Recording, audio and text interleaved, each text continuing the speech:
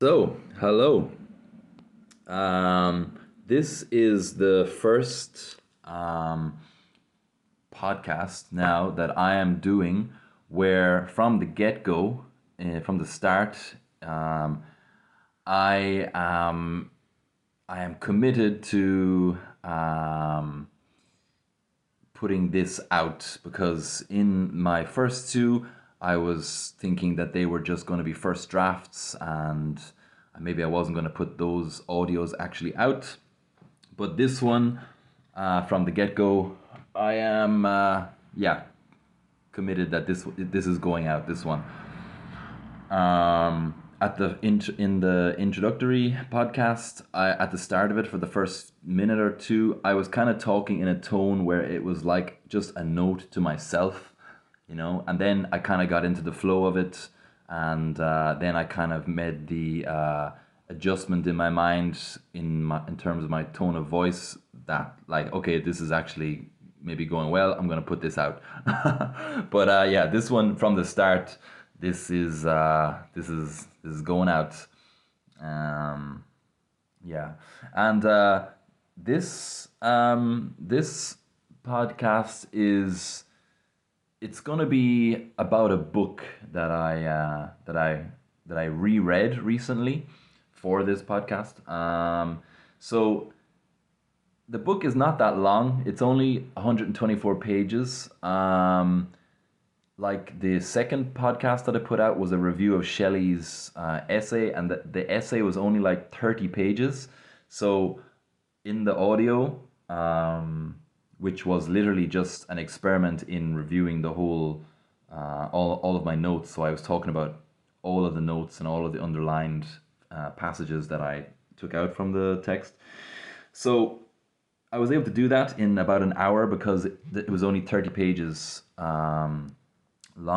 But this book, if I were to go through the whole book page by page and talk about all of the interesting things that were on each page, like I did with the essay, this would just take, I don't know, this could take a very long time. I'm not sure. So this time around, I have had to be a lot more selective. I'm not going to read out everything, all of the underlined parts and all of my notes. I think it would just take too long. I think I want to keep it to about an hour. So yeah, I'm going to be much more selective um, within this next hour.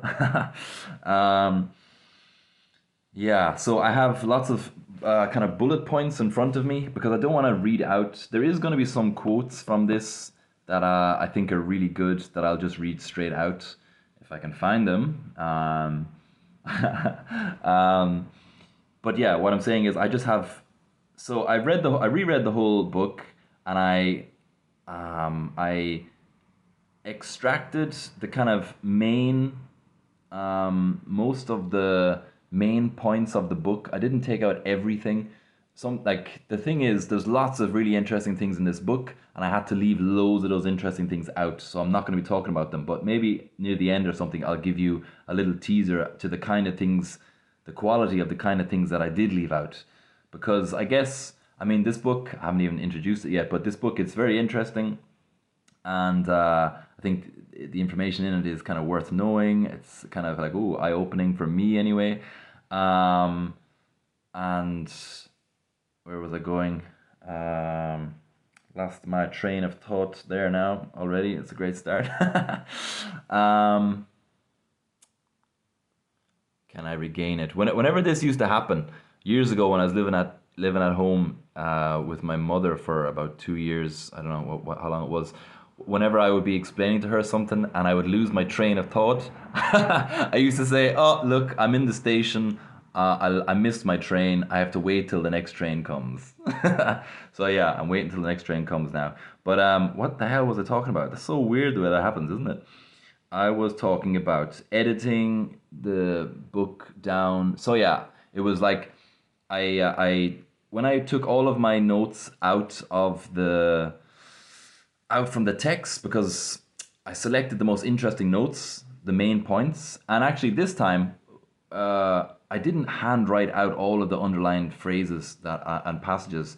This time I had, because I don't know why, but this time, instead of handwriting it out, I used my phone to the dictation kind of what would you call it, capability on a phone. You can speak and the phone will type out what you've just said. So I use that to take the quotes out of the book, and to take my own marginalia out of the book as well. But obviously, it doesn't pick up your voice perfectly, so some words will come out wrong. So basically, it got like 98% maybe of each time I spoke. It got about 98% of it correct.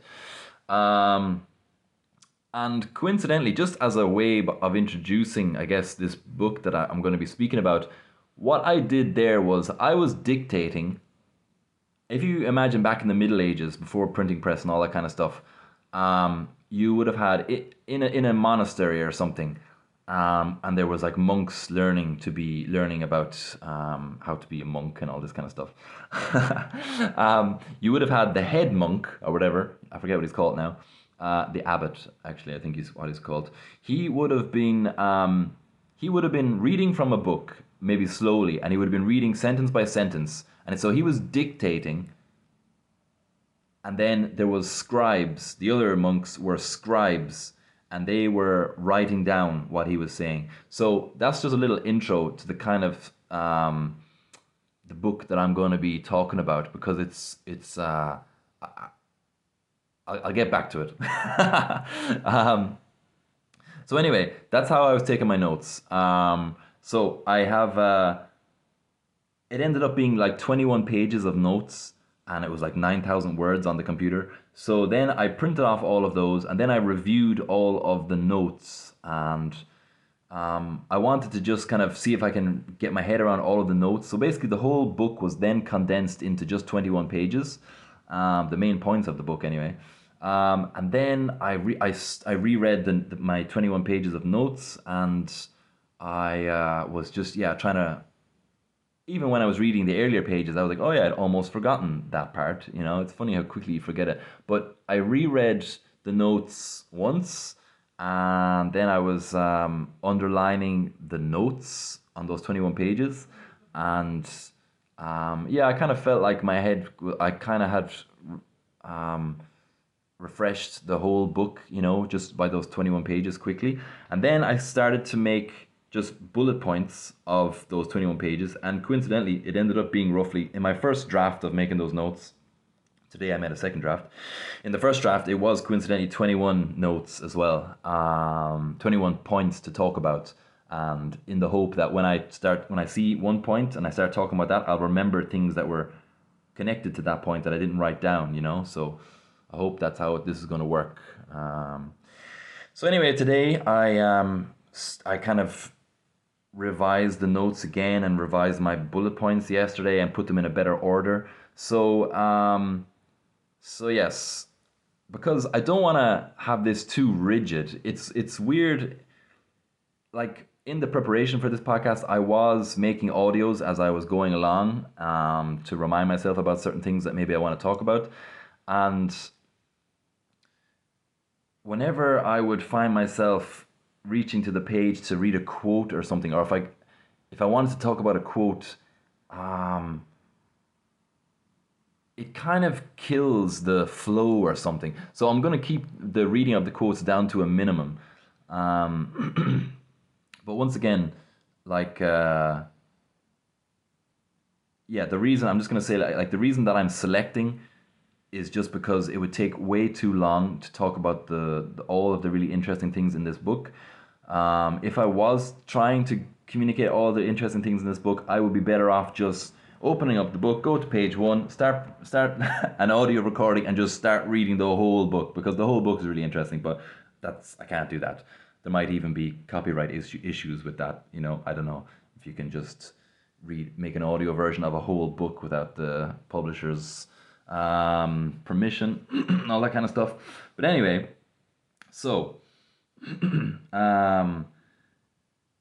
that's kind of the intro, I guess, to before I get into this book, really. would you call those housekeeping notes, would you? Anyway, so yeah, it does kind of bring me to my first bullet point here, which is a quote. So I have all of my bullet points, and I'm going to kind of try my best to remember all of the other information around those individual bullet points. And in the the research rereading this book took about 2 weeks. I spent about maybe 3 hours each day, not every day, but 3 hours most days rereading this book, and I go running most days as well. And when I run, I listen to a podcast, some audio about something. And one of the days, I had just great. Two really great, perfect timing finds within the one podcast. It was a podcast by a bookshop in Paris called Shakespeare and Company, and coincidentally, that bookshop, it's quite a famous bookshop. It's actually the bookshop that published James Joyce's Ulysses back in 1922, although it's not in the same location now, it's moved down the street. But anyway, it's the same kind of company, same shop. I'm just going to get a drink here, 1 second, sorry. Anyway, so I was listening to a podcast while I was going running by that shop, and the podcast was a podcast series this year about the 100th anniversary of the publication of James Joyce's Ulysses. And I think I said it already, that shop published Joyce's Ulysses first. And so I was listening to that podcast earlier this year, and then just a few days ago, they released the last installment of that podcast series. And in it, they were just kind of reflecting on the whole podcast series itself. And in it, the podcast was hosted by 3 people, and they were it was a really great podcast series. But just the other day when I was running, they were talking about how when the 3 of them were talking to each other about the book, that helped them understand the book a lot more, because they were able to get their ideas out about it and then bounce their ideas off someone else, and then that develops their own thinking. And when they were talking about this, one of the guys, Adam Biles is actually his name, he said that he was reminded of an essay that someone gave to him some years before. And I better just open this up now on my phone because I have a quote from it here. Let me find the title of it as well.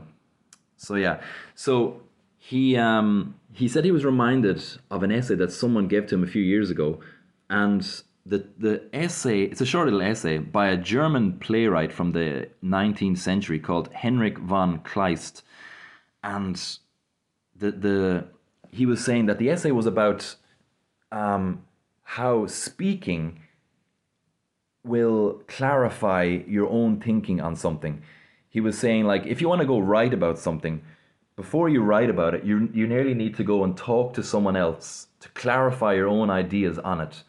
There's something about actually speaking out loud to an imagined audience like I'm doing, or to an actual person, doesn't matter who it is. But if you can explain your thoughts to that person, it's going to help clarify everything for you. And so the title of that essay is On the Gradual Construction of Thoughts During Speech.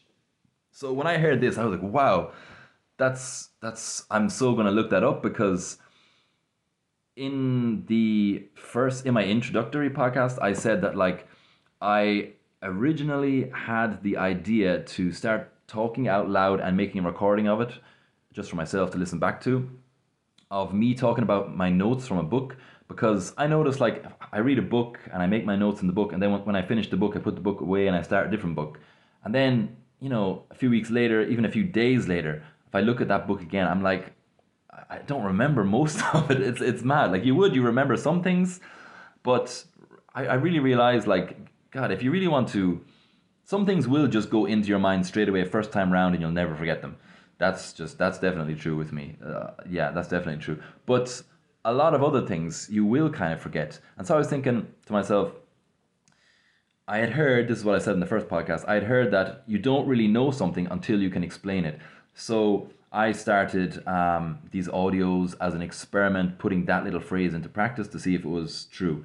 So yeah, so when I heard the guy in the podcast mention this, I was like, that's great. That's totally what I was thinking of. That was kind of like part of the reason behind why I was making these audios, and then the whole democratizing of information was the reason I thought of, why don't I put this out? And so I'll which I don't know which to do now. This is the problem with this podcast. There's so many good things. I don't know how to order them because I don't know which is more important to say first. I'll get back to it because within that very same podcast there was another quote, and I'll get back to that in a second, I think. So anyway, so I looked into this little essay, and there's just this great line, there's this great passage in it, and as I'm saying, I have all of my points here, and I'm going to talk about them in whatever way comes to me in the moment, right? Because I don't want it to be too rigid, like me just reading out, because I don't know, it gets boring maybe. Because when you're talking, ideas will come to you or something, So I prefer the live flow of just talking from the top of my head based on kind of looking at a page in front of me of important points that I want to talk about.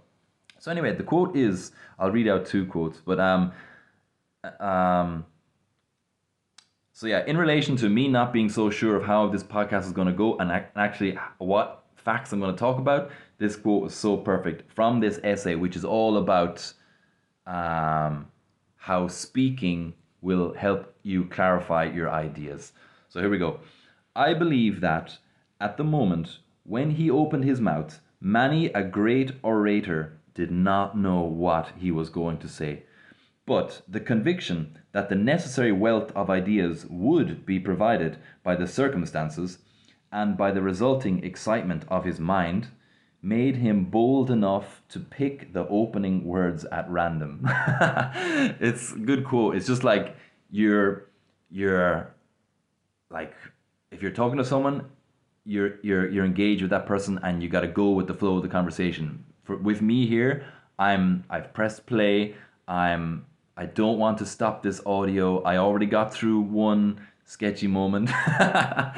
So I got through that. Yeah, I'm happy. I was like tempted. I was like, do I have to start this whole thing over again? But I don't yet use any kind of editing program on a computer. I'm aware of one, but for now I'm not going to do that. I guess I like this challenge of keeping it live and keeping it going. Can I do it? I guess that's kind of the stimulus that would kind of make you jump to the occasion, make you kind of stand up, rise to the occasion. That's what it is. So yeah, so that quote is just so apt in relation to me right now having pressed play, and I'm now committed to staying live on this recording until I get it all done.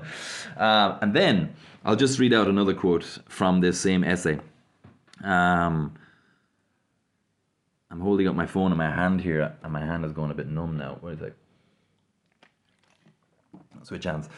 So this is the opening two paragraphs from this great find that was mentioned in that podcast while I was going for a run one evening.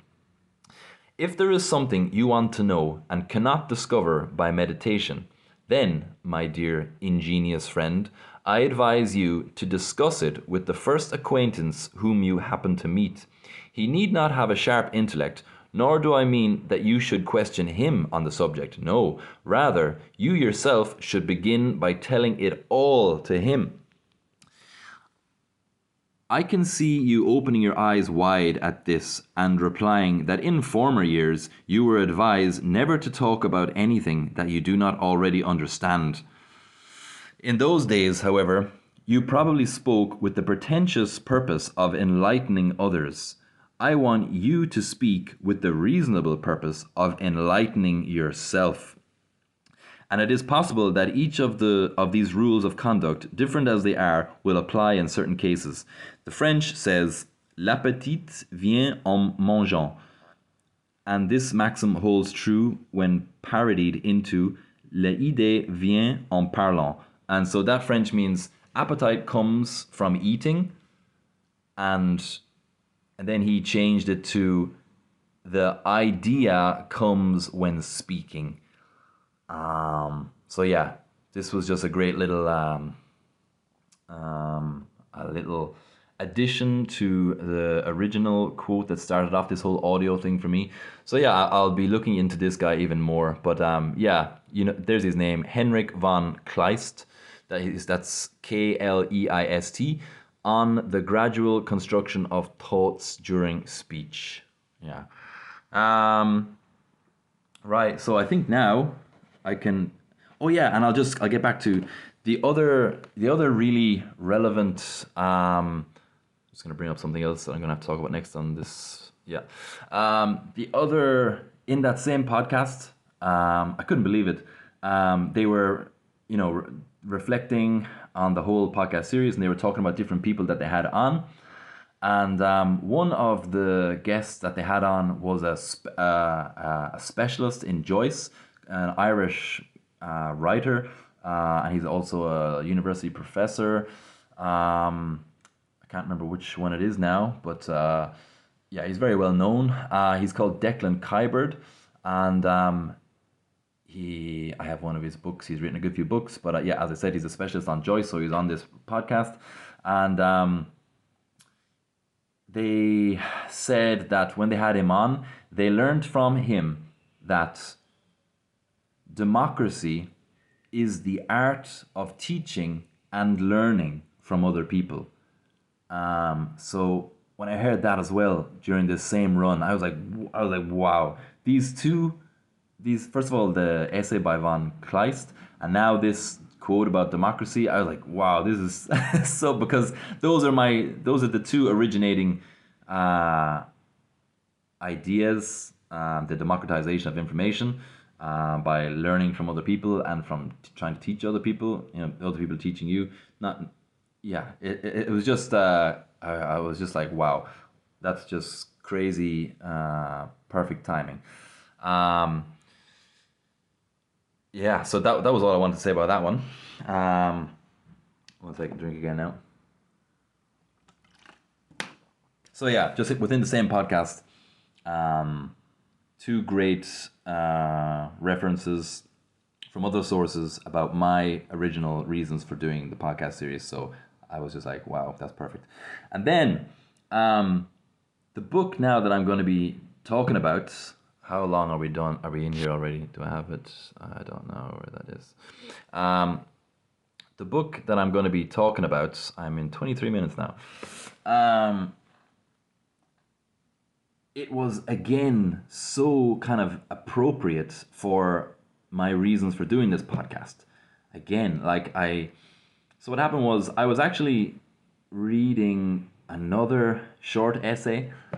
I was thinking that was going to be the next podcast, and then I took a break from it one evening, and I was walking around my apartment, and I was just looking at my books, and out of all the books I have, some I haven't read yet, and others I have read, and others I've partially read. And I just started looking at the ones that I had read, and any ones that I have read, if it's a non-fiction book, and if I read it anytime over the last 10 years, I would have made good underlinings for the main points on each page, and I would have had my own marginalia going on in it. I had that kind of system up and running for myself since about the last 10 years. So I was looking at the books, and I was just thinking, the essay that I was working on, it's an essay once again, like I had read the Shelley one like years ago. I reread it and did the podcast about it. And then the other essay that I was working on, that was another essay I'd read also years ago, and I was rereading it, and then I was going to do the podcast on that.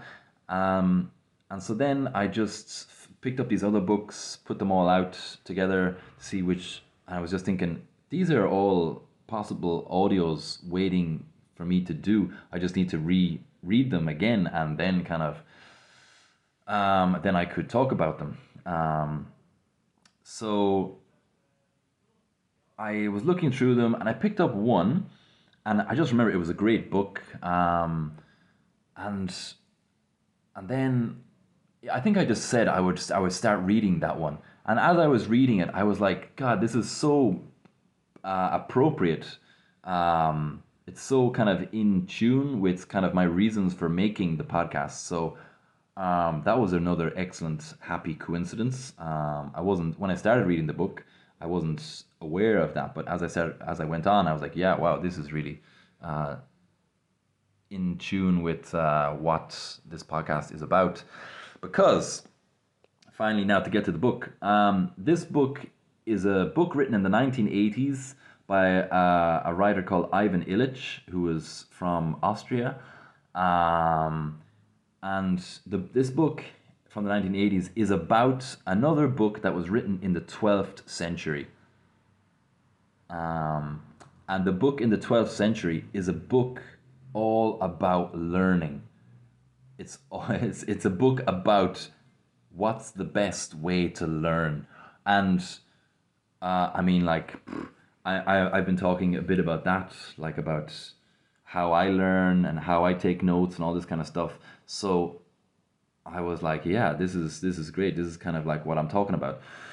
And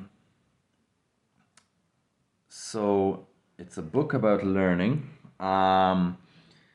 Oh yeah, and I gotta say, so anyone who was writing in the Middle Ages, um, if they were able to write up until the 12th century, if they were able to write, they were without a doubt going to be Christian. They were going to be probably like a monk in a monastery somewhere or in a cathedral or something, because not everyone was able to read and write back then. You would have to have been connected to a to a to the church in some way.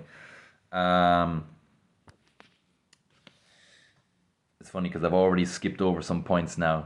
This is the improv version, so we're gonna see what's gonna happen. But yeah. Anyway, so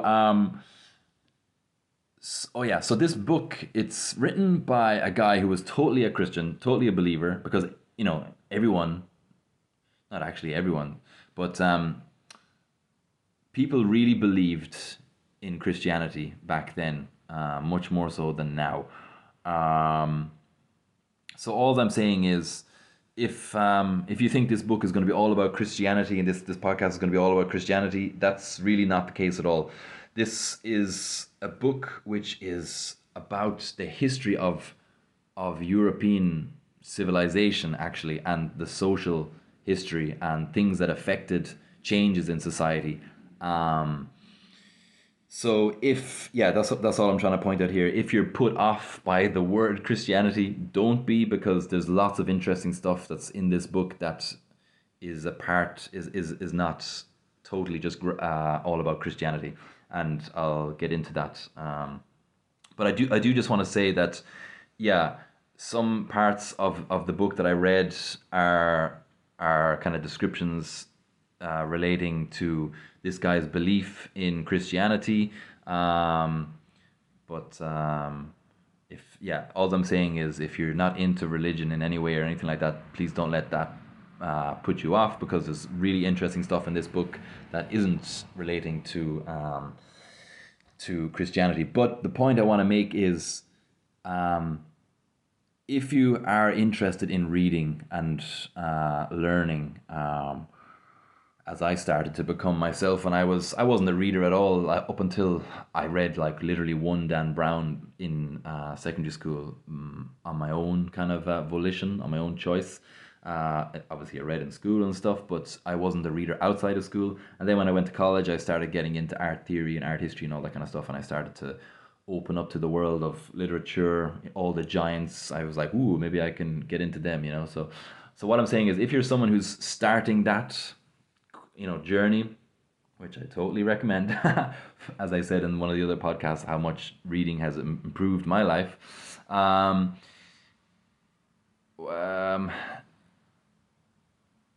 it's funny how these little mind blanks come. It's funny. Could just edit them out, but nah, I'm gonna see if I can go with it.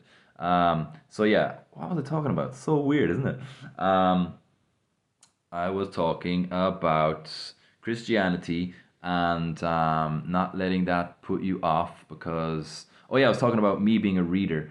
And why was I talking about that? Me being a reader. I wasn't a reader, and oh yeah, I was saying if you are starting off on your quest in reading, that's great, totally recommend it. And I still can't remember what the hell I was trying to say. Let me think. This is Jesus, so weird. I got nothing. I'm gonna take a drink. That's gonna help. How does this happen? So weird. Um, I'm just by myself here. No one can like say it was this you were trying to say. I don't have that. So I was talking about so frustrating. You're probably gonna leave the podcast right here. Um, so weird. I'm gonna get this. I'm gonna get this. So I was talking about. I jumped from two things there. I was talking about the the Christian church. Oh, there we are. Got it. Right. So yes, if you are someone who is kind of getting into reading and all this kind of stuff, and you so totally should, because it's going to change your life in so many fantastic ways, as it did mine when I started when I was like 18. So if you are someone who's trying to get into all this, um, you should know, if you don't already, that all of these books, these classic ancient philosophers and all this kind of stuff, um, all this other ancient learning that our Western civilization is founded on, it only survived. Okay, you had the Roman Empire, as I've talked about before briefly. You had the Roman Empire, and when that collapsed, um, the Germanic tribes that overran. I mean, the Roman Empire was falling apart anyway. It was had lots of internal problems. It was falling apart anyway, and then the pressure of these migrating Germanic peoples, kind of like sacking Rome and other places, just finished it off. Um, and oh yeah, just coincidentally, when I was doing a bit of research on this the other day about when exactly did the Roman Empire, the Western Roman Empire, because it continued a bit longer in the Eastern with the Byzantine Empire, Roman Empire. Um, when exactly did it completely end in the West? And it seems to have ended in 476 or 480 AD. And it's a coincidence that the Roman Empire was supposedly founded by Romulus and Remus, two brothers. There's a story about them raised by wolves, and they ended up founding Rome. And it's a coincidence that the last ruler in Italy, when one of the Germanic tribes like wiped out the last ruler in Italy, it's a coincidence that the last ruler in Italy was also called Romulus. That was a coincidence when I came across that. I was like, opening and closing with the same guy. It's just kind of coincidence, isn't it? I think he was Romulus Augustus. I'm not sure of his second name now, but just thought that was interesting. Um, so when all these Germanic peoples overran the what was once Roman territory, they didn't have a literate culture. They had an oral culture. They didn't have writing, although they did have runes. You know, those they're like it's like ogham, those kind of runes they carved into stones and different. I think they use sticks as well to kind of write them out. I don't know too much about that now, but they didn't have a phonetic alphabet. And maybe only their priestly caste was able to understand these runes. I'm not so sure about that. But basically, we can say they had an oral culture. They didn't have a literary culture like the Romans did and the Greeks did. So the Germanic peoples, they didn't have any respect or interest in writing and these book things that they found when they overran the territory. So they probably just burnt them or neglected them. You know, they had no interest in them. Now, this period of the very early Dark Ages is fascinating to me. I may even do an investigation into that for a podcast because I would really love to see exactly what happened. And I have a few books I think that might help me out with that already. But anyway, so we can say that the Germanic peoples took over the old Roman territories, and basically writing and books and all that kind of stuff was just like wiped out. It just was completely. I mean, you need to have a certain amount of stability in your life. You can't be like being pushed around the place by new invading people. You know, it's just not going to work in order to read and write. So, as I'm saying, I'd like to look into this more in a different podcast, but right now it's not really my goal to explain all that. So, so what I'm saying here is the if you don't have any interest in the church, what I'm saying is if you're interested in starting to learn and if you want to if you want to engage with the ancient philosophers and all this kind of stuff, you should at least appreciate that it was, let's just say, when this deluge, when this flood of non-literary people invaded the Roman territories. Let's say that was like a flood wiping out all of the literate culture. And then let's just say the church was actually like the ark, like Noah's ark of keeping all of those books still alive. Because it was only the church. In Roman days, you know, anyone who was a kind of a citizen, a full citizen, would have been able to read and write, so they all would have had these books and stuff. But when the Germanic tribes came over those territories, it was only the church. The church kind of kept these books alive. So all I'm saying is, if you have no interest in religion, or if the word Christianity like just puts you off or something, I'm just saying you should at least, and if you're interested in reading and learning and all this kind of stuff, you should at least appreciate the fact that if it were not for the church in well, history could have gone anyway, couldn't it? But basically, we have to deal with how things went, and it was the church that kept all of these things alive. But actually, not all of them, because a lot of the books from the ancient world are completely, entirely gone. We lost them, which is a shame, you know.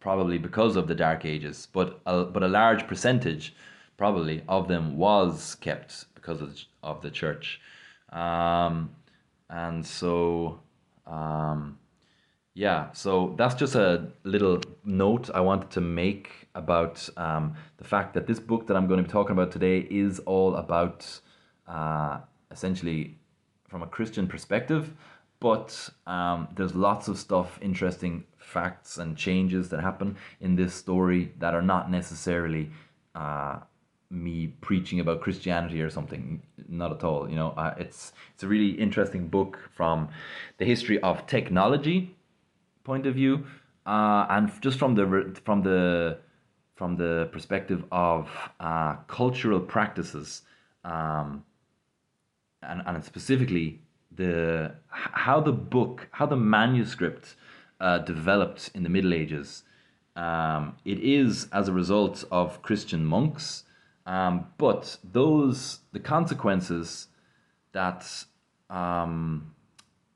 so like Christian monks, they kind of they really developed the manuscript, and the achievements that they made, the discoveries that they made. I'm going to get into this in this podcast. The achievements that they made, we have them today, and we take them completely for granted. Like now, I think I can finally get into this book because I can open up with this after how many minutes? Let me see. Probably like what is it? 30 minutes or something. Nearly 40 minutes. Yeah. So, can you believe that whenever you pick up a book, even if you're back in school or anywhere, when you pick up a book, open up a book, and you look at the words in a sentence, and you start reading them in your mind without saying the words out loud, can you believe that that was only developed for humans in the 12th century? Now that's what this book is going to be talking about. You see, that's nothing got to do with Christianity really. It's just like what the, that, and there's other kind of like really kind of revelatory facts in this book like that are not just talking about Christianity or something. You know what I mean? It's like, I mean, who would have thought that? Like, if you open up a book and you read silently, that was only developed in monasteries in the 12th century.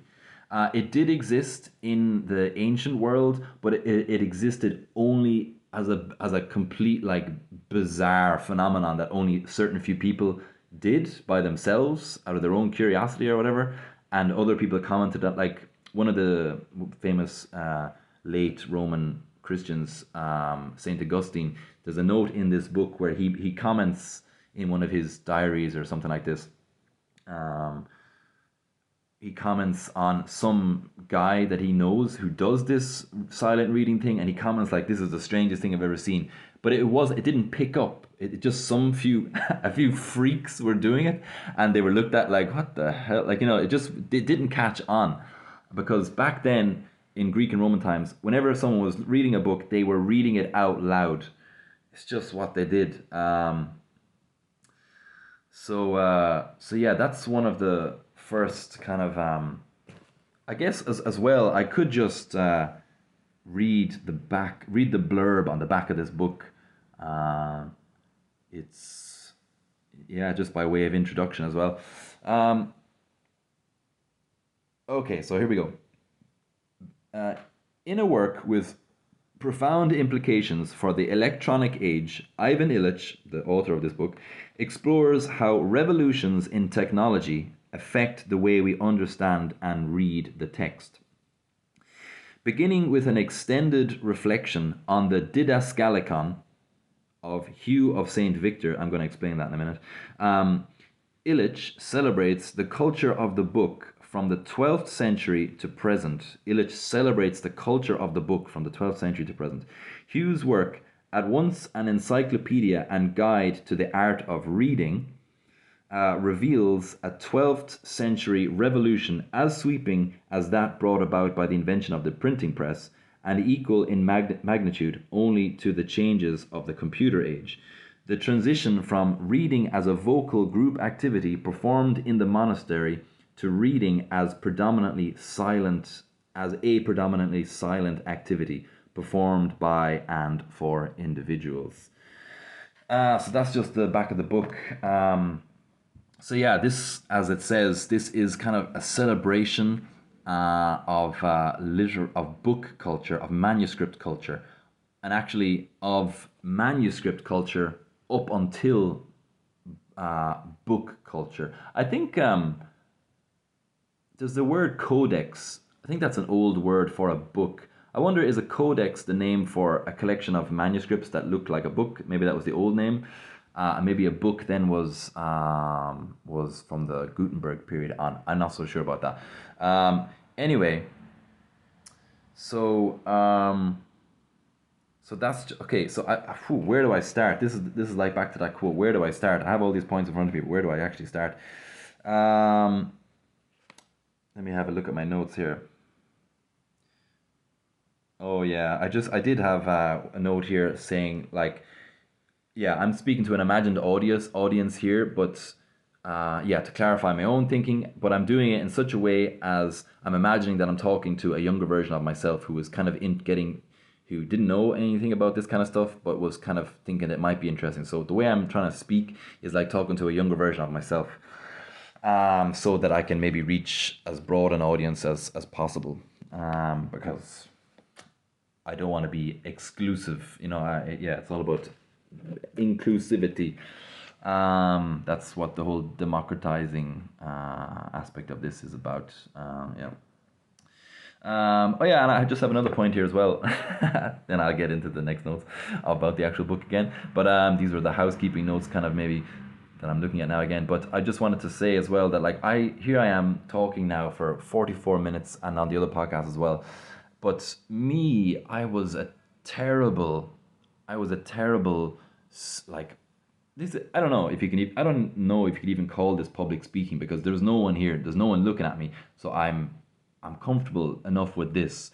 But if I was probably in front of people, that's a different situation.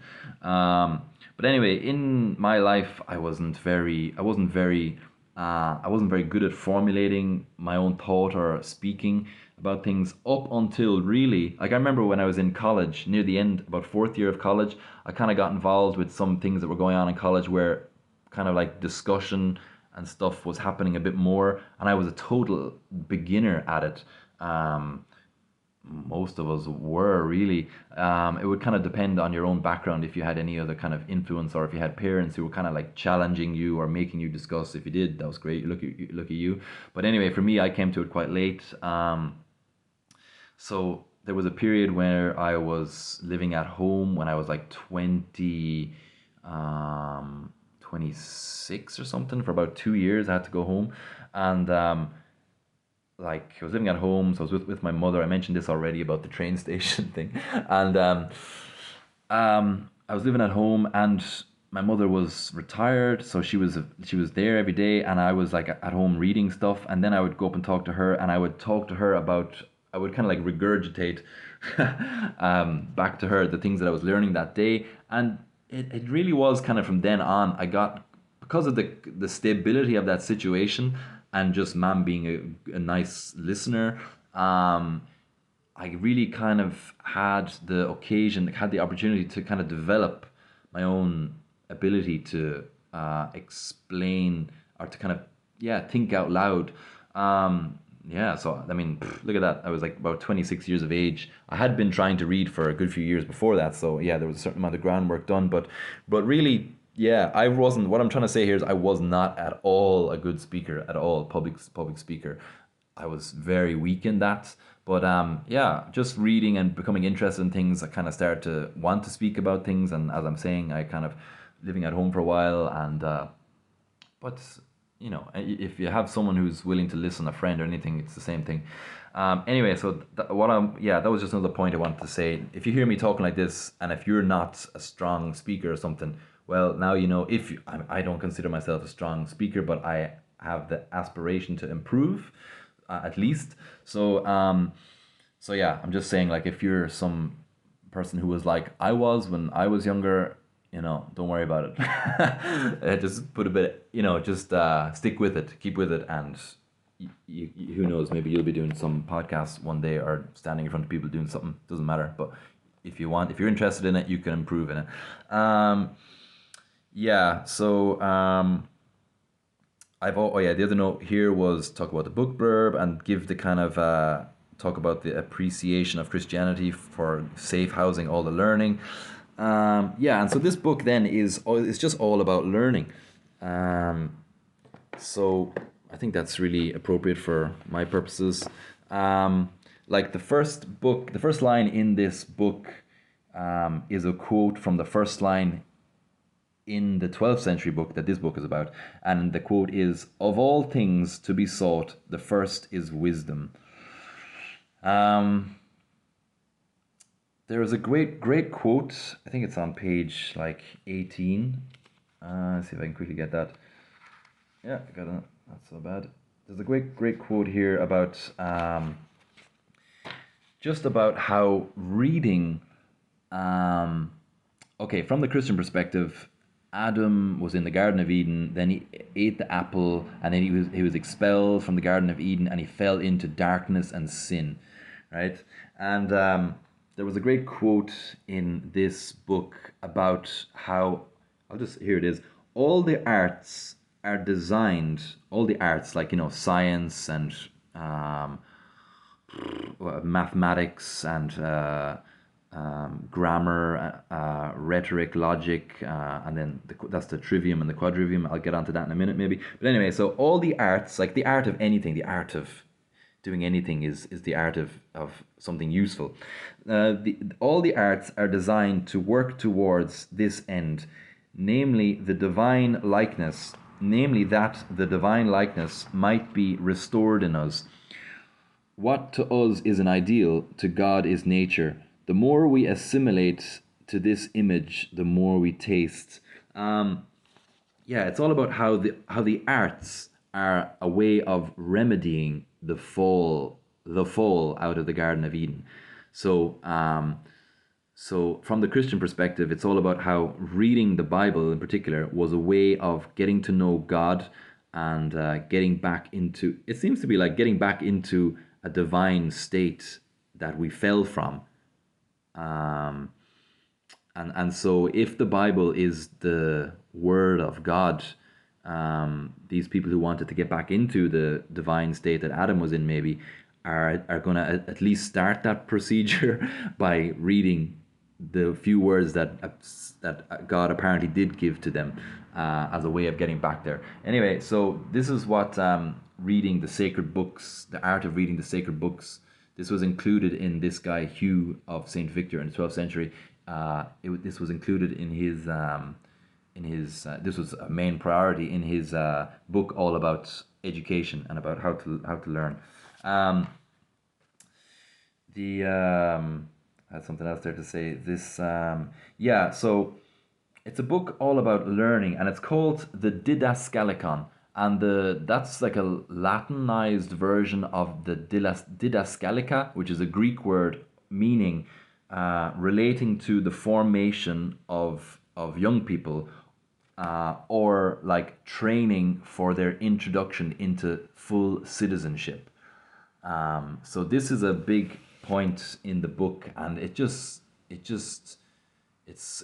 still so relevant. Like if you want to be if you want to be a citizen in a participating citizen in any society, you have to be informed. And one great way of getting informed is to read books yourself. It's just, before podcasts were invented, people either listened to other people or they read books, So this is just a real important point to make, that reading, anyone who wants to get into reading, do it.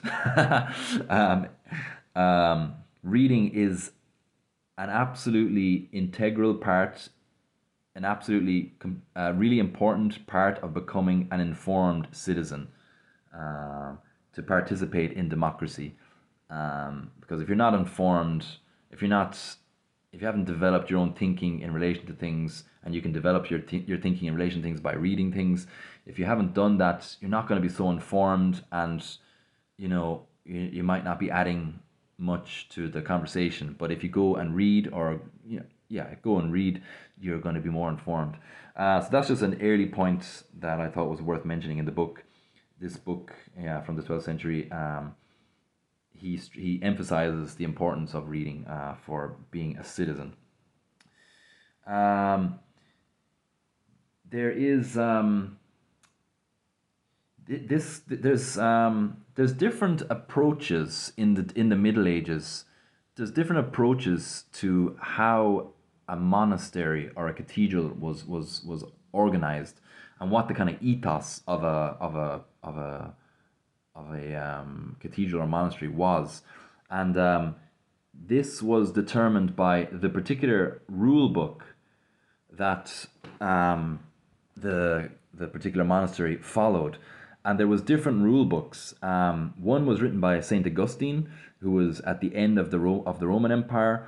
And then when the Roman Empire fell, at the start of the 6th century, there was a guy called Benedict of Nusria, I believe it is, and he wrote a different rule, because the rule of Saint Augustine was no longer really appropriate to the new situation of the fallen post-Roman Empire world. So he wrote a different kind of a rule for the real beginning of the Dark Ages, which was all about just the survival of the monastery.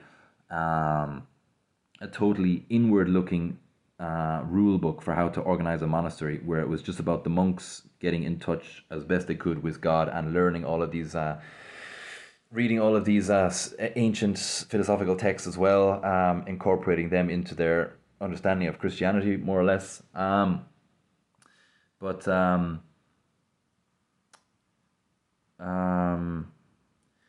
Yeah, so I'll get into that later on more, but I just wanted to point it out now that this guy Hugh,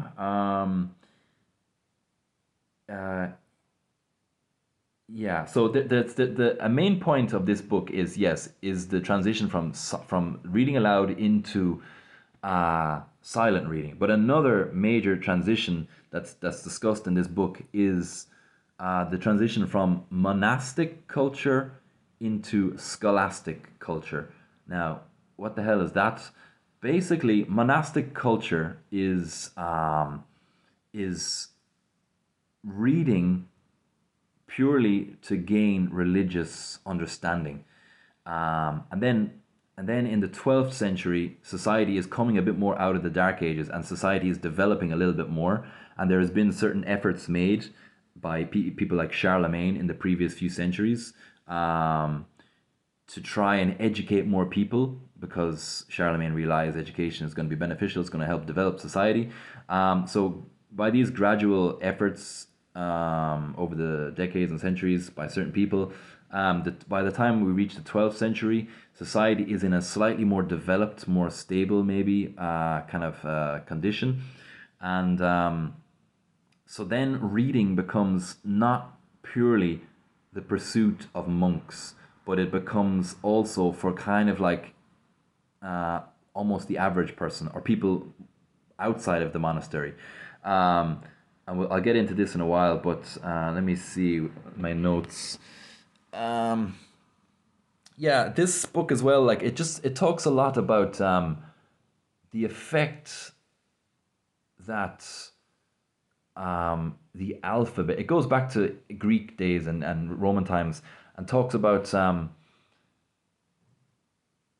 the effect that the arrival of the and the adoption of the alphabet itself. Because even I'm saying that the Germanic peoples used to have an oral culture, but even once upon a time, ancient Greece was an oral culture. They didn't have the technology of the alphabet, and the alphabet is the technology. Uh, there's a cat here in front of me in this. He just has such funny eyes. Such funny eyes. He just looks so freaked out by sounds outside in the street. Anyway, so one sec, drink. I should just put myself on a drip. I won't have to be taking drinks all the time. Hook myself up to a drip. What do you call that thing to just give yourself liquid? Anyway. um, so I was talking about yes, the adoption of ancient Greece, the adoption of the alphabet into ancient Greece had a major effect on it completely changes everything. For example, in the oral past, the oral culture of ancient Greece, they had no word for word. They had no word for word. I'll get into that later on, maybe, but it's not until they start writing and they start kind of like, when you're saying a sentence, can you imagine? It was just so much more of a primitive, things weren't like as kind of defined, like they were just speaking and they had no words for word. It's just a strange thing to us. Once again, like silent reading now is, we totally take it for granted. We totally take our, like the fact that we know what a word is. We we take that for granted. But these are all achievements that history had to arrive at slowly. So anyway, there's going to be, like, for example, in the Roman Empire, it lasted like 650 years or something like that, right? And it conquered, the Roman Empire spread out from the middle of Italy, and it conquered so many other tribes, so many other peoples who all spoke different languages, right? Even though it conquered all of those, it never translated one of those languages in using their own alphabet. It just never happened. Like, Latin was the only language that was used for the phonetic alphabet. And it wasn't until around the 12th century, once again, this is why the guy picks out this is why Ivan Illich seems to pick out this author, because this guy, Hugh of St. Victor, in his book, The Didascalicon, is kind of standing at like a pivotal moment, a turning point in history. He kind of has one foot in the the monastic culture from the fall of the Roman Empire up until the 12th century, and then he kind of has one foot as well in the newer scholastic um, development, and um, and it's not until the 12th century where, for the first time, a vernacular is actually written down with the phonetic alphabet. Because that's the thing about the phonetic alphabet. It's with the phonetic alphabet, you can more or less write down any language you hear. If the language has different sounds that are not in Western Europe, you might have to come up with some new symbols. But um, this is the kind of amazing thing about the phonetic alphabet. It's like, the hieroglyphs of the Egyptian world. You need to know you need to know how to interpret the images. The phonetic writing system is just completely different. Anyway, that's kind of a whole other story. That would be like a whole other podcast. But yeah, it's where am I going with this? What point should I go back to?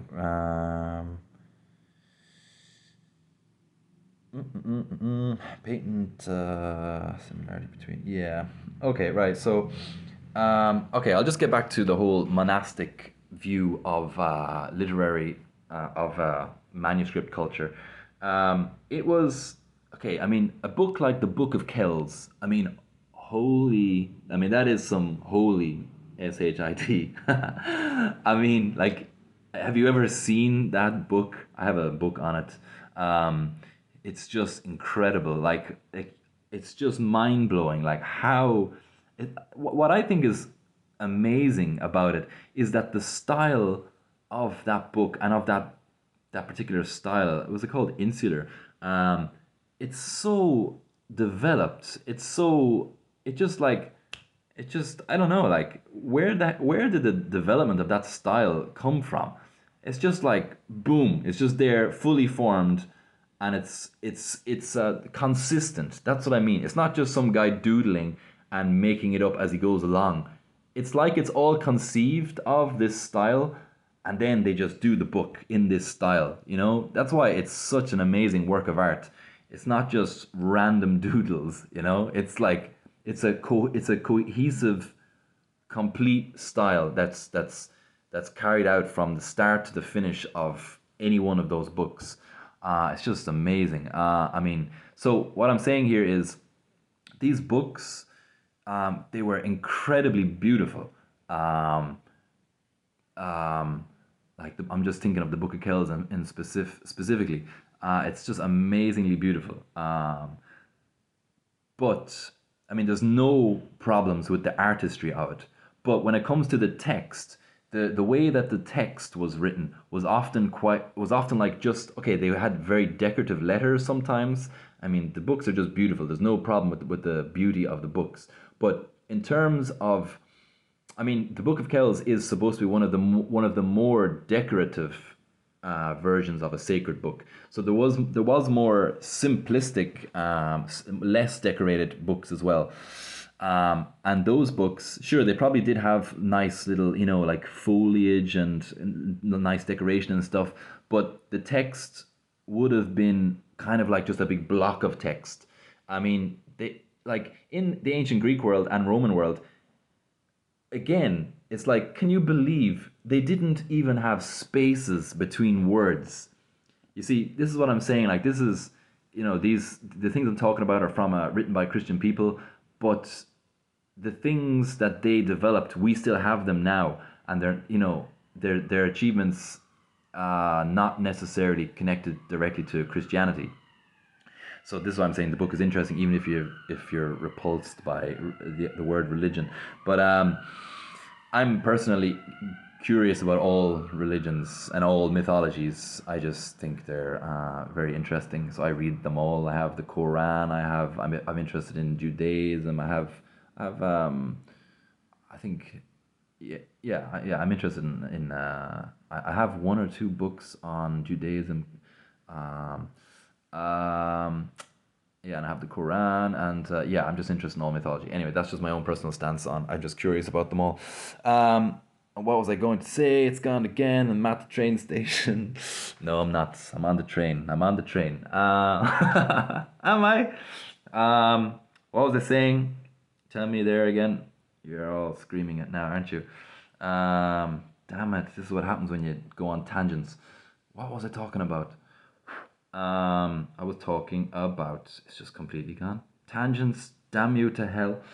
I was talking about the beauty of the books. The beauty of the books. Yes, yes. And I was talking about the achievements of, yeah, in Greece and Rome, there was no spaces.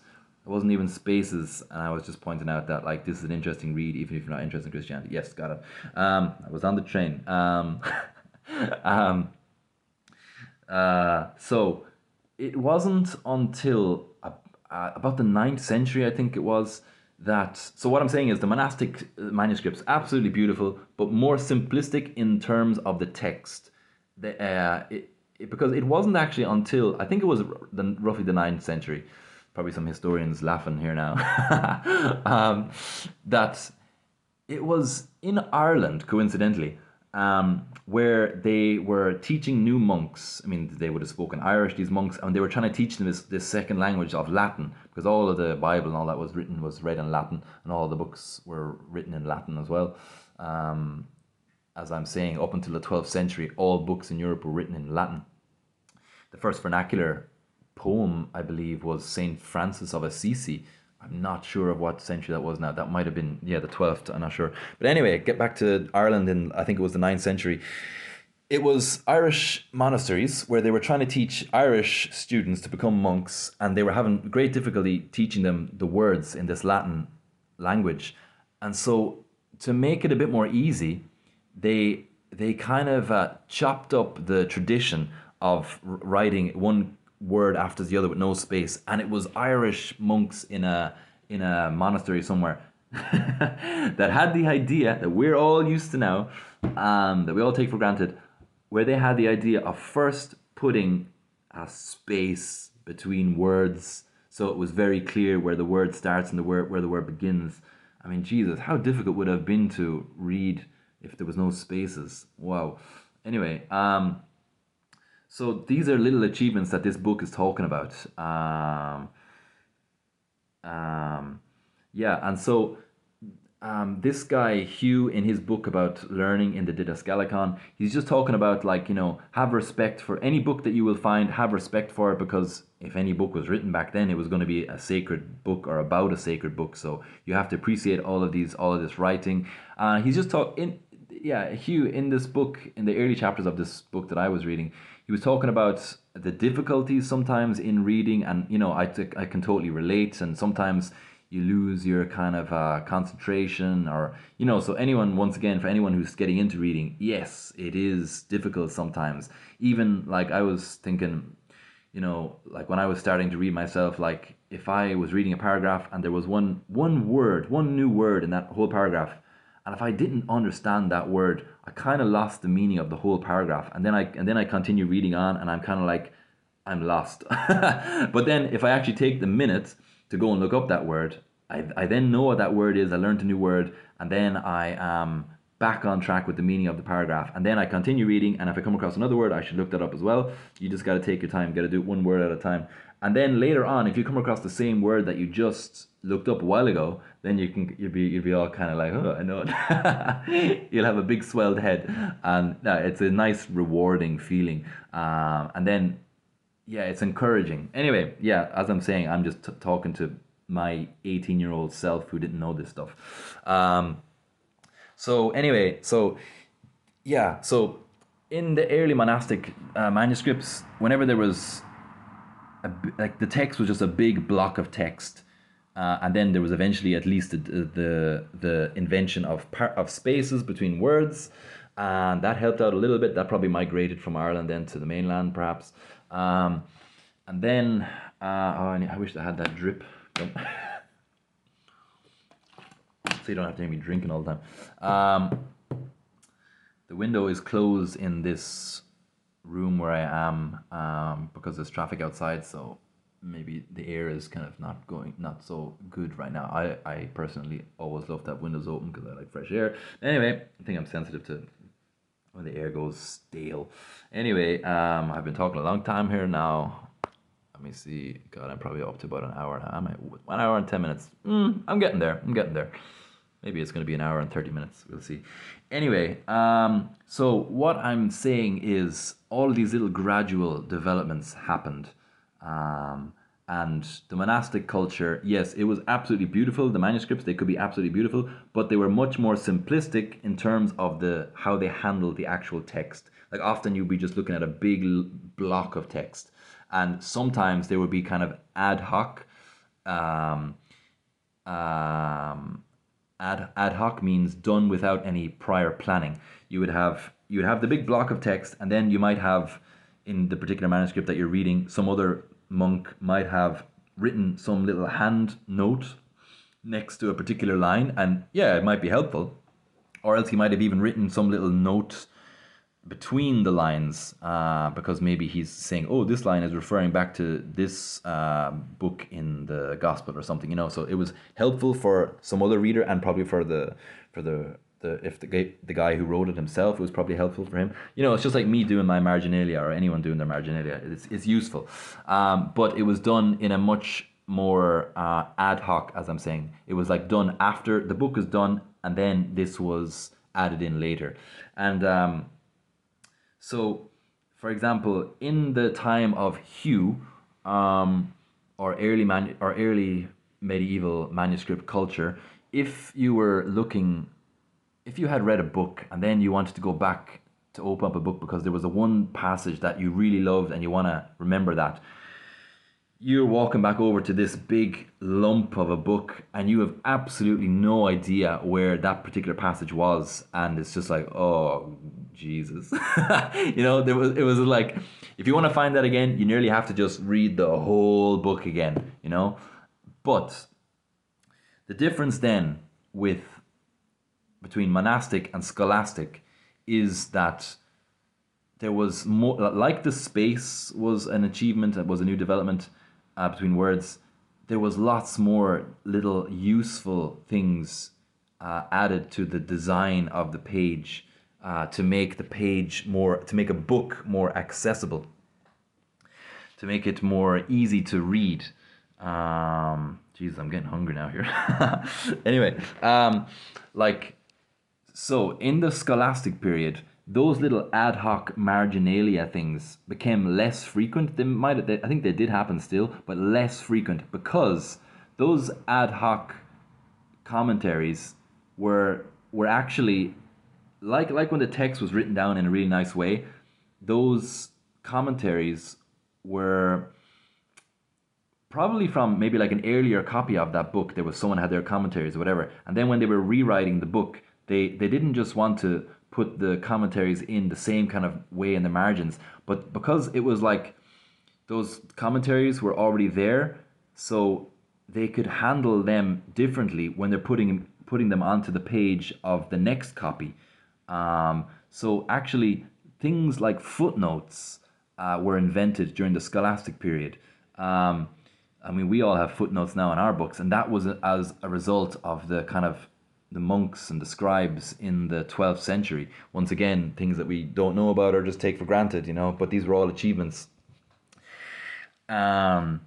Basically, the 12th century, I mean, in terms of artistic merit, the early medieval manuscripts were already astonishing. But in terms of page layout for the text, the 12th century was really important. It developed lots of new devices. And also, as I was saying, if you were looking for a particular passage and you couldn't remember where it was, the 12th century invented indexes at the start of a book, or even at the start of a chapter. So there will be a little summary of the main points of each chapter at the start of a chapter. So if you're trying to look for your passage and it was about this subject, you don't even have to read all of the whole book. You will just have a quick look through the chapter indexes, and then you might find it that way. So all of these little additions really helped to speed up the reading process. Like in Hugh's time, he was all about. This was before indexing kind of really caught on. So he was more about like, oh, just read the whole book, and yes, it's a hard slog, but everything is worth knowing. So just stick with it and keep it going. And then, after Hugh, like a century later, books are all about speed. They're all about like ease of access, and it really speeded up the learning process. Um, that's kind of a good overview, I think, of the difference between monastic and scholastic. But also another contributing factor to the advent, the arrival of scholastic monastic culture, is the Crusades, because it was because of the Crusades that the writing of Aristotle came back into Europe. Like Aristotle was more or less lost to Europe. Plato was there earlier, I believe, but Plato was more or less lost, and it was only when the Christian Crusaders went to the Holy Land and came in contact with Islamic, or maybe even, I think it was through Islamic scholars, that they rediscovered Aristotle. And Aristotle had a kind of a particular he influenced this dialectical reasoning, which is reasoning by argumentation. So it's like someone says something, and then there's an argument against that, and then the guy defends his position, and then it's all about thesis, synthesis, and what is it? And then another, what is that word? Thesis, antithesis, and synthesis. Synthesis. When you say that word long enough, it just loses all meaning. Like any word does. Anyway, you know what I'm trying to pronounce. And so anyway, this influence of Aristotle was a major influence as well for the scholastic approach to manuscript making, because this is where the kind of at the introduction of a chapter there would be a small little kind of a dialectical argument to summarize the arguments that are going to appear in the following book. And also what started happening in the 12th century was compilations of similar subjects that were extracted from, like if there's some religious argument about something relating to Christianity, but there's different writers who have written whole books about many different subjects, and then if there's particular chapters all about this particular argument, one writer in the 12th century or something would go to all these books and search out the particular chapters which are referring specifically to this argument, and he would take them, he would like copy them out, and then he would make a book of just that particular argument. And things like that only started happening in the 12th century, and they were called compilations. So, yeah, the whole manuscript culture starts to become much more kind of like orderly, and it becomes all about ease of access, and yeah, there's just so many new kind of devices that are invented in the 12th century that really developed manuscript culture. I think now I can actually go on to the last page of my notes. I mean, once again, I've left out so much really, really interesting stuff in this book, but I mean, I think I'm nearly there now. I'll be there, finished maybe in another 20 minutes, maybe 30 minutes, not sure. Yeah, like for example, another thing that was lost from Roman times up until roughly the 12th century was the ability to handwrite really quickly.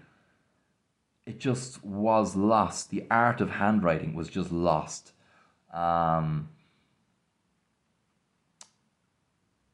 Like also I don't know if I mentioned it, I don't think I did. These manuscripts, they weren't written on paper. Paper didn't come to Europe until late 12th century, I think. Um, Paper was invented in China, and then it traveled from China. I think it was invented about roughly, I don't know, 100 BC in China, I think, roughly. And probably wrong there. But anyway, I know it was invented in China first. And then what happened was Islamic merchants, traders, traveled into China, trading with China, and they discovered this paper stuff. And so then that came back into the Islamic world, this paper making. And then the Islam, uh, Spain was conquered by Muslims in the early Middle Ages. So eventually, this paper that had entered into the Islamic world found its way into Spain, and then it eventually found its way from Spain through contact with Christians there, found its way up into Paris just in time for the opening of the first university, which was in Paris, I believe.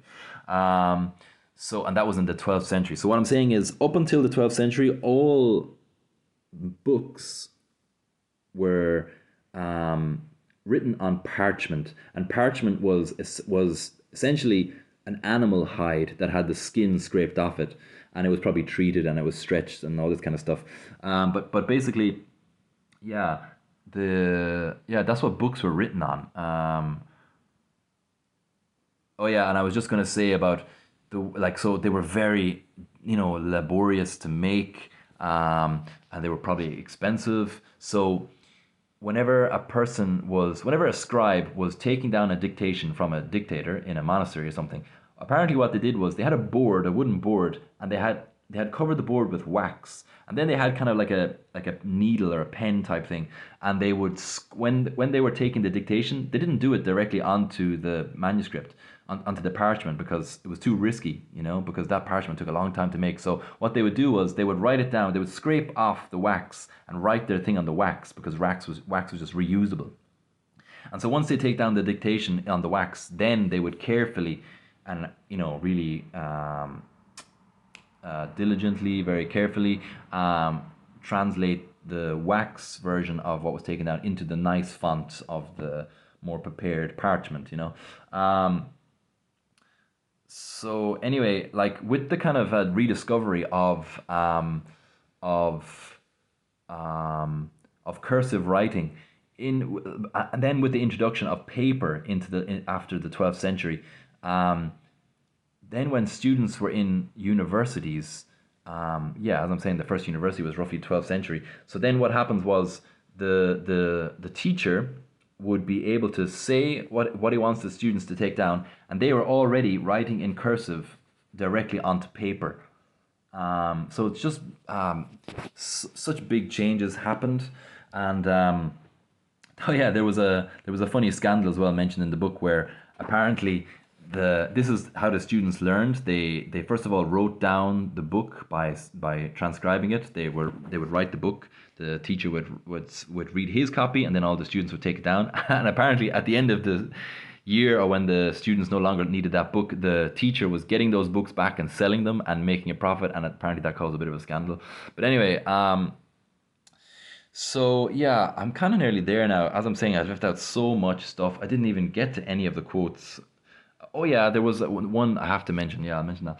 But uh,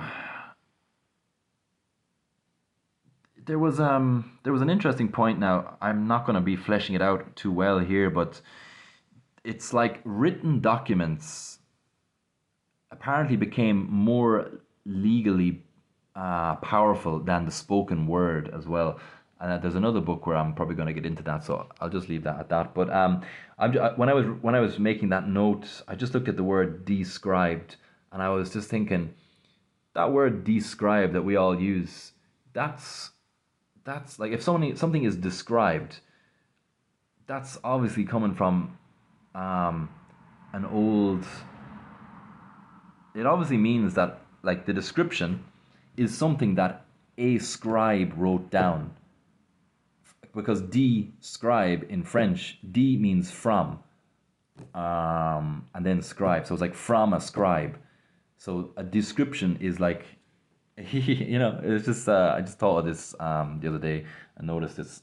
I imagine that is kind of roughly the etymology of the word describe. Um, Anyway, maybe let me think. 4 pages of writer's quote. Oh yeah, that's kind of interesting. Okay, I'll do that one. Page 19. This is kind of an interesting quote, talking about scribes and all that kind of stuff. This is a quote in the book. There are four ways of making a book. There are some who write down the words of others without adding or changing a thing, and he who does this is called a scribe. So a scribe is just totally like a photocopying machine, right? There are those who write down others' words and add something, however, not their own additions. So they're adding someone else's comments. Maybe there's a dictator reading some book out loud, and then he's also adding in his own comments, and those scribes are taking it down, but they're not called scribes. If they're taking down someone else's notes as well, they are called compilers. Then there are those who write down both others and their own things, but material of others predominates and their own is added like an annex for clarification. So they're writing down their own stuff, but it's much less in proportion to the someone else's stuff. And so those who do that are called a commentator, rather than an author. And I'll get to the reason why I'm mentioning this quote in a second as well.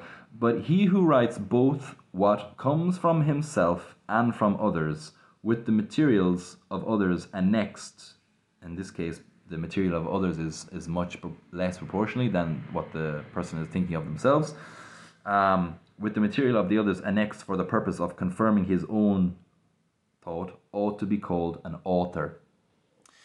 And so when I saw this, when I read this out, I was thinking, okay, when I'm doing my podcast, which one am I going to be? Am I going to be a scribe? Am I going to be a compiler? Am I going to be a commentator? Or am I going to be an author? And that's going to depend on.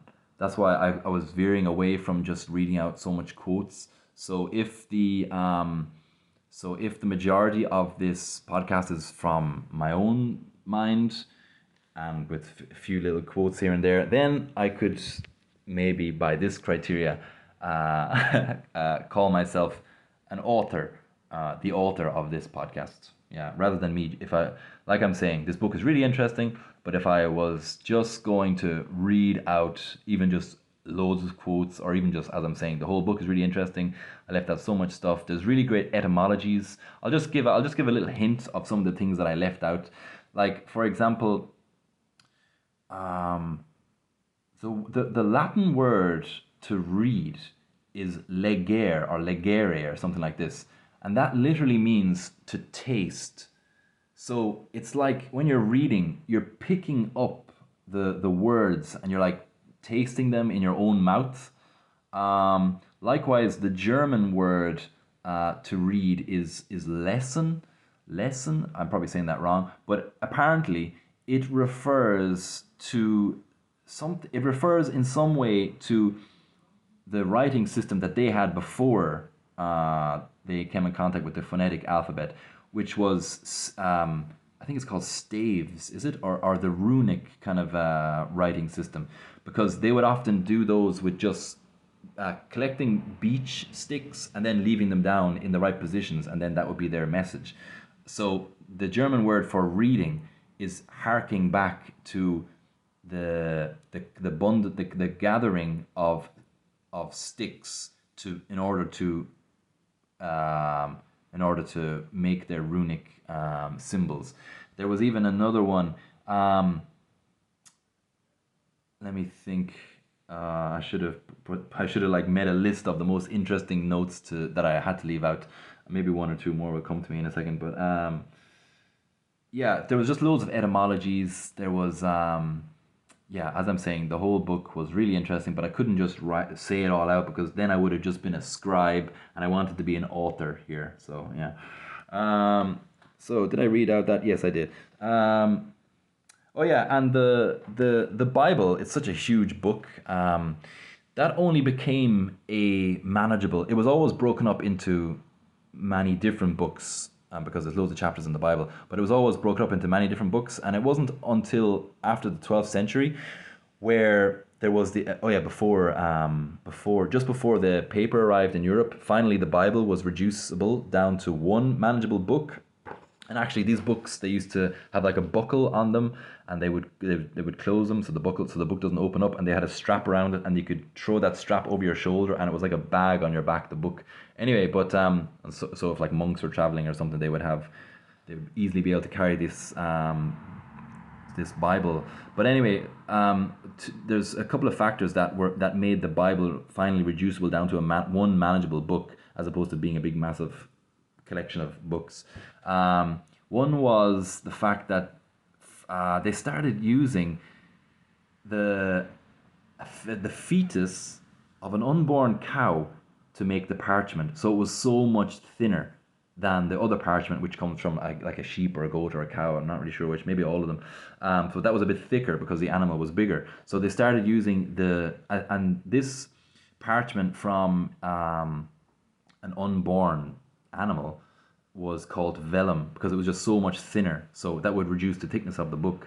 How did they like, just randomly now off the top, just like, there's in the process of making cheese, you need this enzyme from one of the stomachs of a cow, and I think this enzyme is called rennet. So what you got to do is you gotta. I'm just talking about how the hell do people discover these things? Like, a cow has 4 stomachs, so I'm not sure if the rennet is in all of them or just in one. Anyway, so what you do is you butcher a cow, you cut up his stomach, you get the part of the stomach where this rennet enzyme is, and then you cut it up into little sections or whatever, and then I don't know if you just put that little bit of the skin straight into the milk and then that curdles the milk and then you can make cheese, or if you put that into water and let the enzyme go out and then you pour the water in. I'm not exactly sure, but I'm just reminded now of that process of cheese making, which comes from the discovery of a particular part of the stomach of a cow that has this enzyme called rennet. And that's what curdles the cheese. Like, how the hell, how are these things discovered? It kind of makes me think of, like, in the Amazon rainforest or something, the way people would use plants medicinally, like they just did it intuitionally. Like, you know what I mean? They just, like, the plants were speaking to them or what? Anyway, that was just a little sidetrack there. But yeah, back to the vellum. So there was the vellum parchment, much thinner. And then you had, and then you had the reduction in the size of the writing. Maybe they had finer nibs on their pens. And coincidentally, the word pen, this is another example of interesting thing that was in the book. The word we have for pen, for writing, actually, the etymology of that is coming from these people in these monasteries and stuff. They used to write with quills. And another word for a quill is a feather, and the Latin for a feather is penna. So this is where our word pen comes from. It comes from what used to be used for writing, which was a quill, which is, in other words, is a feather. So yeah, this is just like an example of the really interesting things that are in this book. The book is full of these things, but I just couldn't include them all because it would go on for so much longer than it already is going on. It's going on now. What? Oh my God. Let me see. Where is my app? Whoops. Oh my God. 1.5 hour. 1 hour 33 minutes. Okay. Well, I think I am nearly there.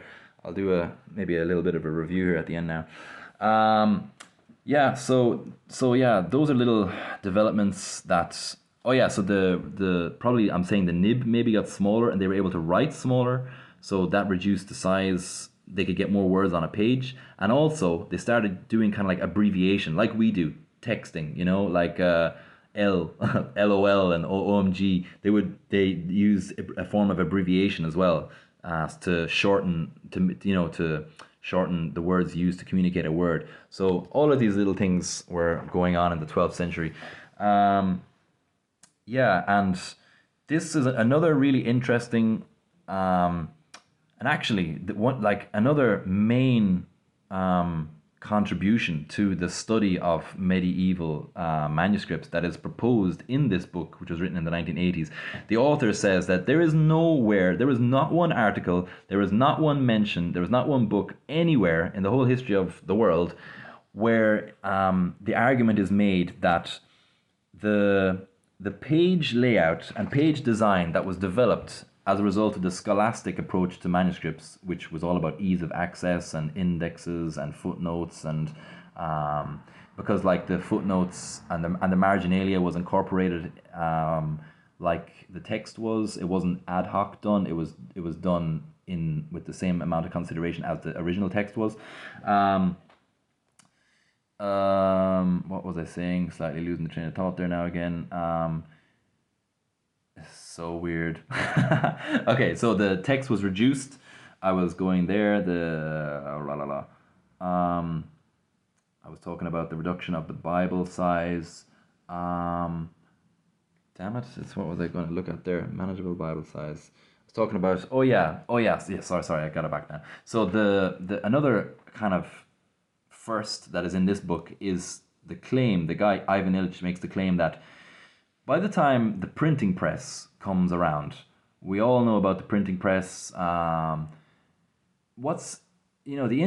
printing press was so revolutionary because throughout the history of medieval manuscripts, the manuscripts were always copied by people listening to someone dictating it, or maybe they were able to read from one book beside them and do it themselves.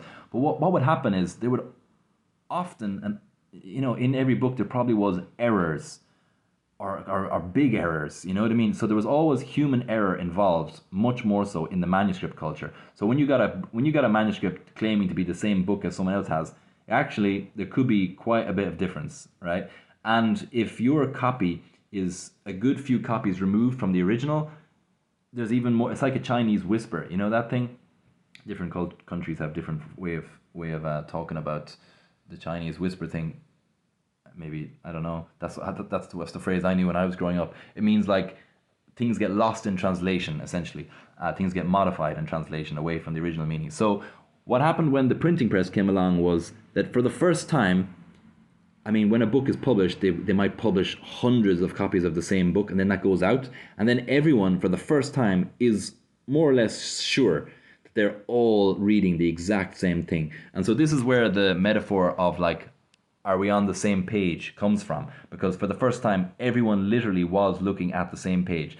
But the claim that this writer Ivan Illich makes is that it was the achievement of the scholastic literary scribes who basically developed the page layout. There was nothing wrong with the artistry from the early monastic, that was fantastic, and that was probably incorporated as well into the monastic.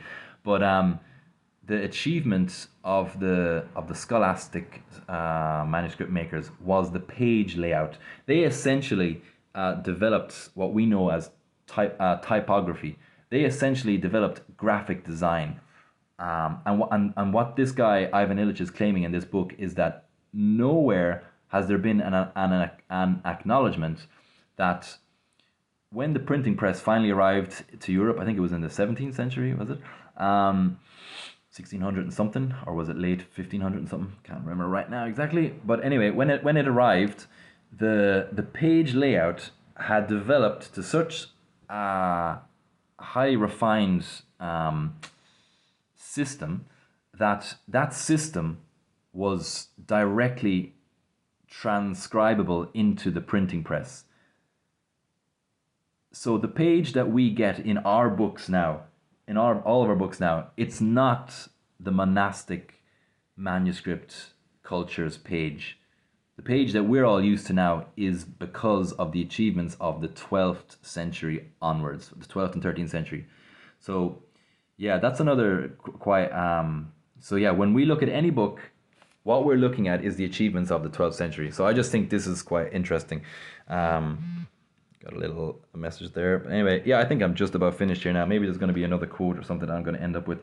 But let me have just a quick look at these pages. I think I kind of got most of the things. I know there's going to be so much things I left out, but I think I've done a good lump of a podcast here now. he talks a lot about the bookish text. He talks about the bookish text comes into existence in the 12th century, and the bookish text is a book that has in it all these references to other books, to other, like, if it's the Bible or something, there's going to be footnotes at the bottom explaining how this quote here is referring to another quote in a different book or something. So this bookish text is once again an achievement of the 12th century. And all books now are bookish texts. And once again, that's all from the 12th century. Oopsie, another message there. So, yeah, I think I'm nearly finished. I think I've got a lot. I got all the points more or less out. There's a lot of, oh yeah, there's one there's one more, and then I'll do the last quote, I think. But when I was reading this book, so this book is all about education, all about learning. It's like right down my alley, as you could say. And then, oh yes, this is actually a really good point. So, right. So during I mentioned this a while ago in this podcast, at the start of the medieval period, when the Roman Empire fell, I was talking about the rule books that govern monasteries and stuff like that. There was a new one written because the whole situation of society had changed. So it was about the monastery's survival. Before, in the Roman Empire, the monastery, the church, had more of a civic duty. It had more of a kind of engagement with the people. But because the Roman Empire fell apart and society fell apart, so society basically fell apart, and there was a lot less community going on. So a monastery was all about its own survival for the sake of the word of God, right? For the keeping of God. It's like, the monks on Skellig Michael, they just abandoned the world just in dire hope of trying to keep Christianity alive, even though it was totally bleak there for many centuries. Skellig Michael is this little island off the coast of Ireland, and it's where monks went because the island looked completely uninhabitable, completely almost like you couldn't even dock at it with a ship. So they went there because the Vikings were raiding, and so they assumed that when the Vikings would sail past, if they did sail past this big island, it's not even that big actually, it's in Star Wars, But anyway, Luke Skywalker is there. That's a great symbolism within that film. Talking about Star Wars again. I like other films too. But anyway, so yeah, the monks assumed that if the Vikings passed this island, the Vikings would just not even think that it's possible for anyone to live there. But yet there was Irish monks living there for generations. Because it looked so inhospitable. So that was kind of like, the early Dark Ages was like a real desperate period. It was just about survival. So what I'm saying is this guy, Benedict, the rule of Benedict, kind of replaced the rule of Augustine for the organization of these monasteries and churches, because the whole society had fallen apart. So it was all about the individual monk's pursuit of God. He had no duty outside of the monastery. It was just about look down at the page and read and study and take care of yourself. But then, as I was saying, as there was a little renaissance in the age of Charlemagne, he brought Alcuin of York, who I believe was educated by Irish monks. I'm not so sure about that. Anyway, Alcuin it was a great scholar in England, and he came to Charlemagne, and he kind of helped develop Europe a bit I think he probably founded some school or something, or a monastery, So bit by bit, Europe was coming out of the Dark Ages a little bit. And by the 12th century, society was slightly more developed. So it was time to do away with the old rule of Benedict, which was all just about monks and themselves. And it was time to revive, I think it was only the century before Hugh was alive, that the rule of Augustine came back out as a way of governing, or a way of managing a monastery, because society was becoming a bit more developed. So it was they were then able to go back and use Augustine's rule, because Augustine's rule was much more of a participatory way of organizing a monastery. It had much more of a participatory ethos with the community. So Hugh talks a lot about how the monks should not just be concerned with themselves and their own pursuit of God, but they should become, like the rule of Benedict was a few centuries before, but these monks should also be teachers. They have now a civic duty to go out and to educate people. This is one point that I almost forgot. But let me see. What else do I need to say about that? That was the rule of Saint Augustine. Because the rule of Saint Augustine came from Roman times when society was functioning, and so then in the 12th century, when society was getting back to a bit of a better place, it was time to bring back out this more civic role for the monastery. And and here's the thing I wanted to say, and this was really another amazing coincidence for me and appropriate find, perfect timing find for another quote for this podcast. He was talking about when these monks go out and trying to educate people, like he talks about that those monks should be aware that a person's economic background is going to affect how likely they are to study or not to study. And I mean, I have the quote here somewhere now, but maybe I can do it without even looking at the quote. But a bit thirsty here now. So he talks about being aware of the difficulty. If you're coming from more of a difficult, less well-off economic background, it's going to be probably more difficult for you. But he has this beautiful quote where he says, if you are trying to educate someone or get someone interested in education and educating themselves and becoming readers for the betterment of themselves, he talks about how much more glorious it is when someone from a more difficult, challenging background actually takes to learning and starts developing themselves by reading excellent books and stuff. He's talked about how much more glorious it is when someone like that, as opposed to someone who's well off and has much more of a stable, comfortable, slightly more comfortable situation, economic background, how much more glorious it is for the person who has the difficult background to start learning than when someone who has a slightly more comfortable background and yet they're not even trying to learn. That was just a really beautiful quote. And there was a line as well that indicated that this guy Hugh of Saint Victor, and coincidentally he was supposedly from Flanders originally, and then he went to Germany, and I think his father or something was working in a monastery in Germany, and then eventually he went to Paris, where he settled in a monastery that was working under the rule of Saint Augustine. And anyway, train of thought there now again. I was saying he was from Flanders, and I was saying he moved to Paris, and so there was a quote in this book that indicated that this guy Hugh really, really, really emphasized the need he formulated the need for a universal education. And so that makes him one of the earliest real democratizers of education and information. So when I read that, I was like, wow, that's so cool. That's like, that's perfectly in tune with my motivations for this whole podcast anyway. And it was just coincidentally another great find during the research of this podcast. Like, as I was saying at the start, those two quotes about, first of all, the talk to someone to clarify your ideas, and then the other quote about democracy by Declan Kiberd about democracy is the art of learning and teaching, learning from and teaching other people, because it's all participatory. So I think I've really got most of the things out. There's probably going to be things, I didn't even mention the trivium, the quadrivium that much. I'll just quickly do it now. The trivium is the art of letters, because it's logic, rhetoric, and grammar. Rhetoric is the art of persuasion. Grammar is the art of interpretation. It's not just like grammar, how sentences, it's not like syntax and all that kind of stuff. It's actually, it incorporates interpretation too. And then logic is the art of kind of like reasoning. And then the trivium is the art of numbers.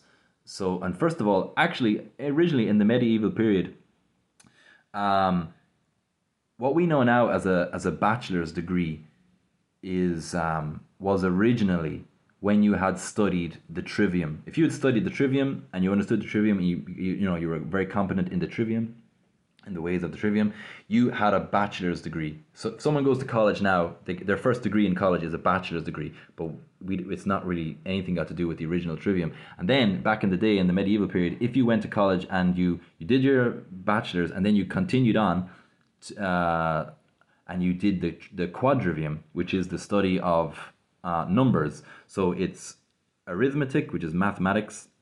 It's like mathematics, and then mathematics in space is geometry. Mathematics in time is music, and then mathematics in space and time is astronomy. So that was what the quadrivium is. So back in the day, if you studied the trivium, you got your bachelor's, then you could proceed on to doing the quadrivium, and back in the day, the quadrivium gave you your master's. So that's what a master's was back in the day. Anyway, so yeah, like Hugh was just talking about those kind of things in his book at the start. I just see them here. Yeah, there was one other really interesting thing, the art of memory. The art of memory, he talks about early in this book. Ivan Illich talks about. Oh, is there someone going to come in here now? Uh-oh, I've got someone coming in here now. I'm just about finished. I'm just about finished.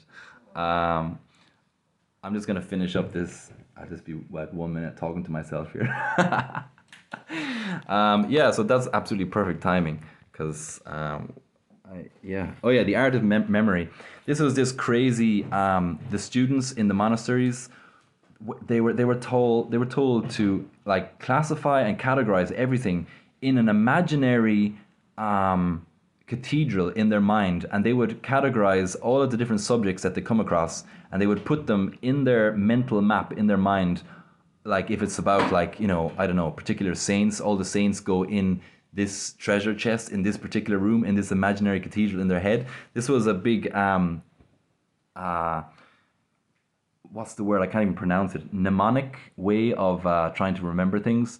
Johnny mnemonic. I don't know how to pronounce that word.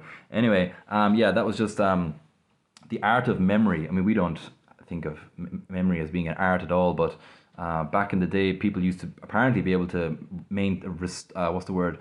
retain lots of information and kind of just bring it back out,